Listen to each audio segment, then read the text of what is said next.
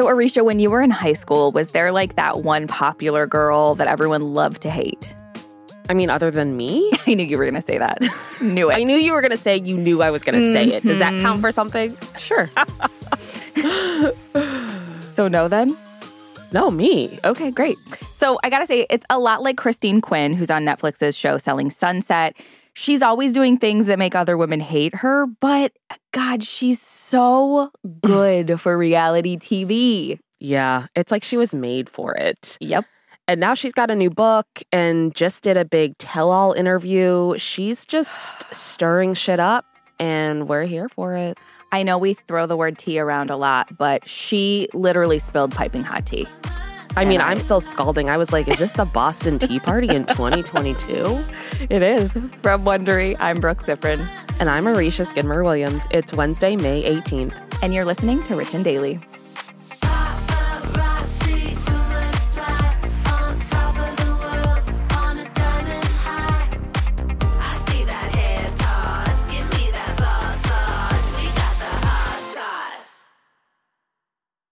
Hey everyone, it's David Duchovny.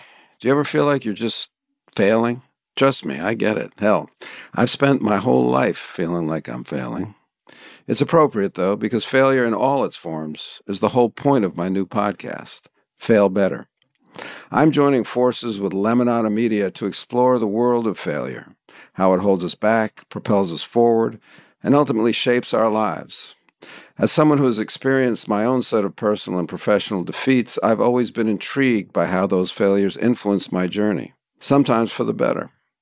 And I know I'm not alone in those wonderings. So each week I'll chat with artists, athletes, actors, thinkers, and experts about how our perceived failures have actually been our biggest catalysts for growth, revelation, and even healing. Through these conversations, I hope we can learn how to embrace the opportunity of failure and fail better together. Fail Better is out on May 7th, wherever you get your podcasts. Life is full of personal wins, whether it's cleaning your house, getting that dream car, or checking off your to-do list. Winning at life is a great feeling. And with the State Farm Personal Price Plan, you can keep winning when you create an affordable price just for you by bundling home and auto. So give yourself a round of applause. Talk to a State Farm agent today to learn how you can bundle and save with the Personal Price Plan. Like a good neighbor, State Farm is there. Prices are based on rating plans that vary by state. Coverage options are selected by the customer. Availability, amount of discounts and savings, and eligibility vary by state. Wow. Nice. Yeah. What you're hearing are the sounds of people everywhere putting on Bombas socks, underwear, and T-shirts made from absurdly soft materials that feel like plush clouds. Yeah, that plush. And the best part? For every item you purchase, Bombas donates another to someone facing homelessness. Bombas. Big comfort for everyone. Go to bombas.com/Wondery and use code Wondery for 20% off your first purchase. That's bombas.com/Wondery. Code Wondery. Give me that hot sauce. So I think it's safe to say that a lot of us, maybe most of us, want to be liked and accepted in life. But there are some people who are happy to play the part of a villain as long as they look fabulous doing it. And Selling Sunset star Christine Quinn has really been owning her role as this high fashion boss bitch for all 5 seasons. Now she's come out with a new book and a tell-all interview, and she's spilling literally all the secrets about what it's really like to play the villain on a reality show. So on the show, Christine is a real estate agent at the Oppenheim Group in Los Angeles, and her new book is called How to Be a Boss Bitch and was released just yesterday. I thought there was already a book with this title. Did you? Yeah, not by her. Is it just your diary? In the book, Christine opens up about what parts of Selling Sunset were staged, which feels like most of them. Yeah, it's reality. She claims every part. Yeah. And she claims she once had to fake a fight with her co-star and fellow agent Heather Rae Al-Moussa, saying, which I thought we did a really good job of doing, which I respect. Coming from someone who's always trying to get us to stage a fight about something, like, we should take notes. First of all, I'm trying to get other people to get into fights. Real ones. Right. Not staged. Yeah.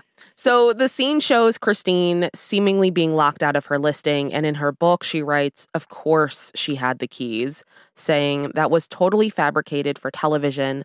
I could have made a fuss about how it would make me look less professional, but I went along with it because I thought it was funny and I'm a good sport. I love how she throws in her own compliments, her own back patting. I mean, you got to. It's her book. You can write whatever the hell you want. Christine also wrote about her wedding episode and how her co-star Chriselle Staus's storyline completely overshadowed her day. So Chriselle was going through a very public divorce at the time. And Christine never calls out Chriselle directly, but says, Christian and I spent so much money on the episode for my wedding because the producers wanted to feature it. And then I didn't have a single line, and the whole episode ended up being about somebody else. She even called the whole production around her wedding a pointless waste. Which is fair of the production around any wedding, if we're being honest. Yeah. Yeah. So this isn't the first time Christine spilled tea about the show. She's previously been criticized by her fellow castmates for talking too much to the press. And in her book, Christine claims she was actually once fired by production for revealing too much. She writes in her book, I once got fired and then rehired by the production company because I was pointing out in interviews all the things that were totally fake, from our dialogue to our relationships to our actual listings. She says the clients didn't want their houses turned into sets, which seems fair. Yeah, it does. Especially if you're trying to buy or sell a house.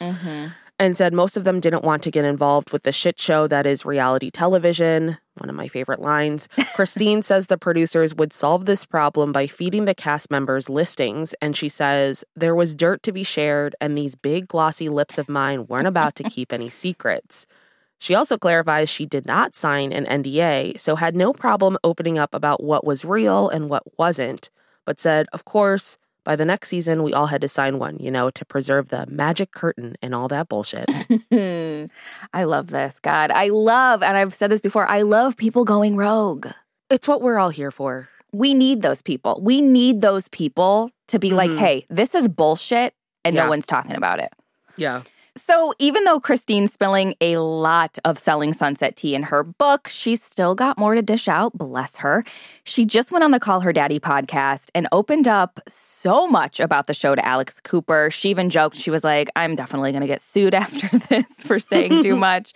So in the interview, Christine slams the producers of Selling Sunset for manipulating and intimidating the women featured on the show and said the Oppenheim Group agents were all really close before the show, saying, that was our tight-knit girls. We did work in the office every day together. We loved each other, but then cameras got involved. Christine also says the producers approached them about the show and pitched it as women empowerment, women in business, working together in real estate. Which seems to be such a fun buzzword for any corporation, like saying women. Right. Yeah. And then we're going to pit women against each other. Yeah. Christine also says, and then it wasn't that way at all. It all spiraled. She also said the producers do everything they can to amp the girls up, to rile the girls up, and adds, it is a male-dominated industry in the production field to which they manipulate women, they harass them, they just mentally torture and intimidate them, which is awful. Alex also asked Christine about her villainous persona on the show. She asked, was there ever a conversation where they told you you would become the bad guy? And Christine replied, absolutely, absolutely. I just got to say, after listening to this Call Her Daddy interview, Adam DeVello is dead to me. He's trash. And I believe her. I believe what Christine's saying. Like, I think she, she knows who she is and she can, play up a storyline. But, saying that, they made her film right after she had a very dangerous birth and then framed it like it was before the birth and everyone thought she faked it. And then he told her to kill herself. Yeah. It's he's trash. And she said, there's a lot of allegations against him, including from Heidi from the Hills. So he's dead to me. Yeah, that's fair. Yeah, I think so too.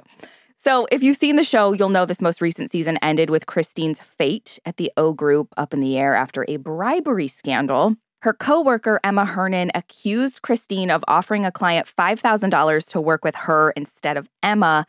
And during the reunion special, Jason Oppenheim, who owns the company, said there was currently no place for Christine at the O Group, But Christine says she was always planning to leave the company and claims the whole bribery storyline was completely made up. So in the Call Her Daddy interview, Christine tells Alex she had told show producers that she was planning to leave the group to focus on her new company, Real Open. Real Open is a real estate company that she founded with her husband, Christian Richards, and it gives clients the option to purchase real estate with cryptocurrency. Which, according to my Morning Brew update, is plummeting. But Christine says she had asked the producers ahead of season 5 to help her work in her new company, but says they edited it out completely because she says that's not a convenient storyline, that's not fun. She says they instead fabricated the bribery storyline, adding, which really irritated me. Christine also says she had no idea that was going on until people sent her clips and claimed she was horrified. She spoke with people and denied the bribery accusation, saying, accusing someone of a criminal tort is not only defamatory, but you can't afford my lawyers. Which, this woman... I'm going to start saying that to people, even though I don't have a lawyer. Yeah, she just... Every quote she has is somehow just pumping herself up, and I love it. Yeah, I'm going to be like, you can't afford my lawyers, and neither can I. But try it. Yeah. Christine added, so it's not a funny thing to say, I would never bribe a client. I've never bribed a client. I don't need to bribe a client because they'll work with me organically. Well, it's just like we said, like she was like, why would I bribe them with $5,000? Do you think I'm poor? And it's like what you said last time we talked about this, like $5,000 is such a small amount of money. Yeah. That's like, that can buy them an extra bush in front of their house. Like, come on. Yeah, and we all need that. So even though Christine has her problems with the Selling Sunset production, she says she will be back for season 6, and she tells Us Weekly, I love the show, and says it's her number 1. Everyone knows that. But she does say now that she's left the brokerage, the producers will have to get creative with her storyline and hints at a battle of the brokerages. Yeah, she told Us Weekly viewers could see a really interesting dynamic develop between her and her former co-workers when the hit reality series returns, but reassured that she's not going anywhere and added, like, I'll always be on television. I'm not going anywhere. It's just like, let's have fun with this now. You know, I believe her. She's great TV. Yeah. And she said in the Call Her Daddy interview, she's like, I just want my own TV show, which, join the club.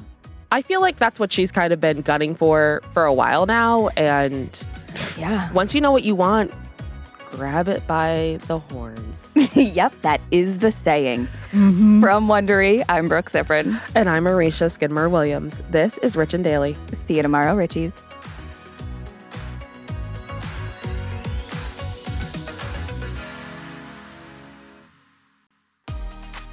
If you like our show, please follow us on Apple Podcasts, Amazon Music, or wherever you're listening right now. And tell your friends we've got the hot goss.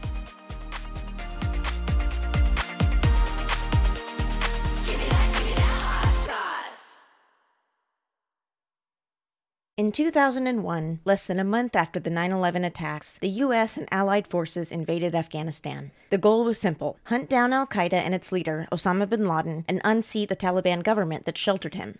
But even though the Taliban was quickly removed, negotiating an end to the war turned out to be a much bigger challenge. Despite some of the world's best negotiators working tirelessly for peace, all sides were never able to come to a negotiated agreement. And in 2021, 20 years after being ousted from power, the Taliban took back control of Afghanistan. So why did some of the world's smartest and most experienced negotiators fail for 20 years to mediate a peace deal in Afghanistan? The Afghan Impasse, a special 7-episode edition of The Negotiators, a podcast from Doha Debates and Foreign Policy, looks back on the players, politics, and strategies that contributed to one of the biggest failures in modern peace negotiations. You can listen to The Negotiators, The Afghan Impasse, exclusively on Wondery Plus. Join Wondery Plus in the Wondery app, Apple Podcasts, or Spotify.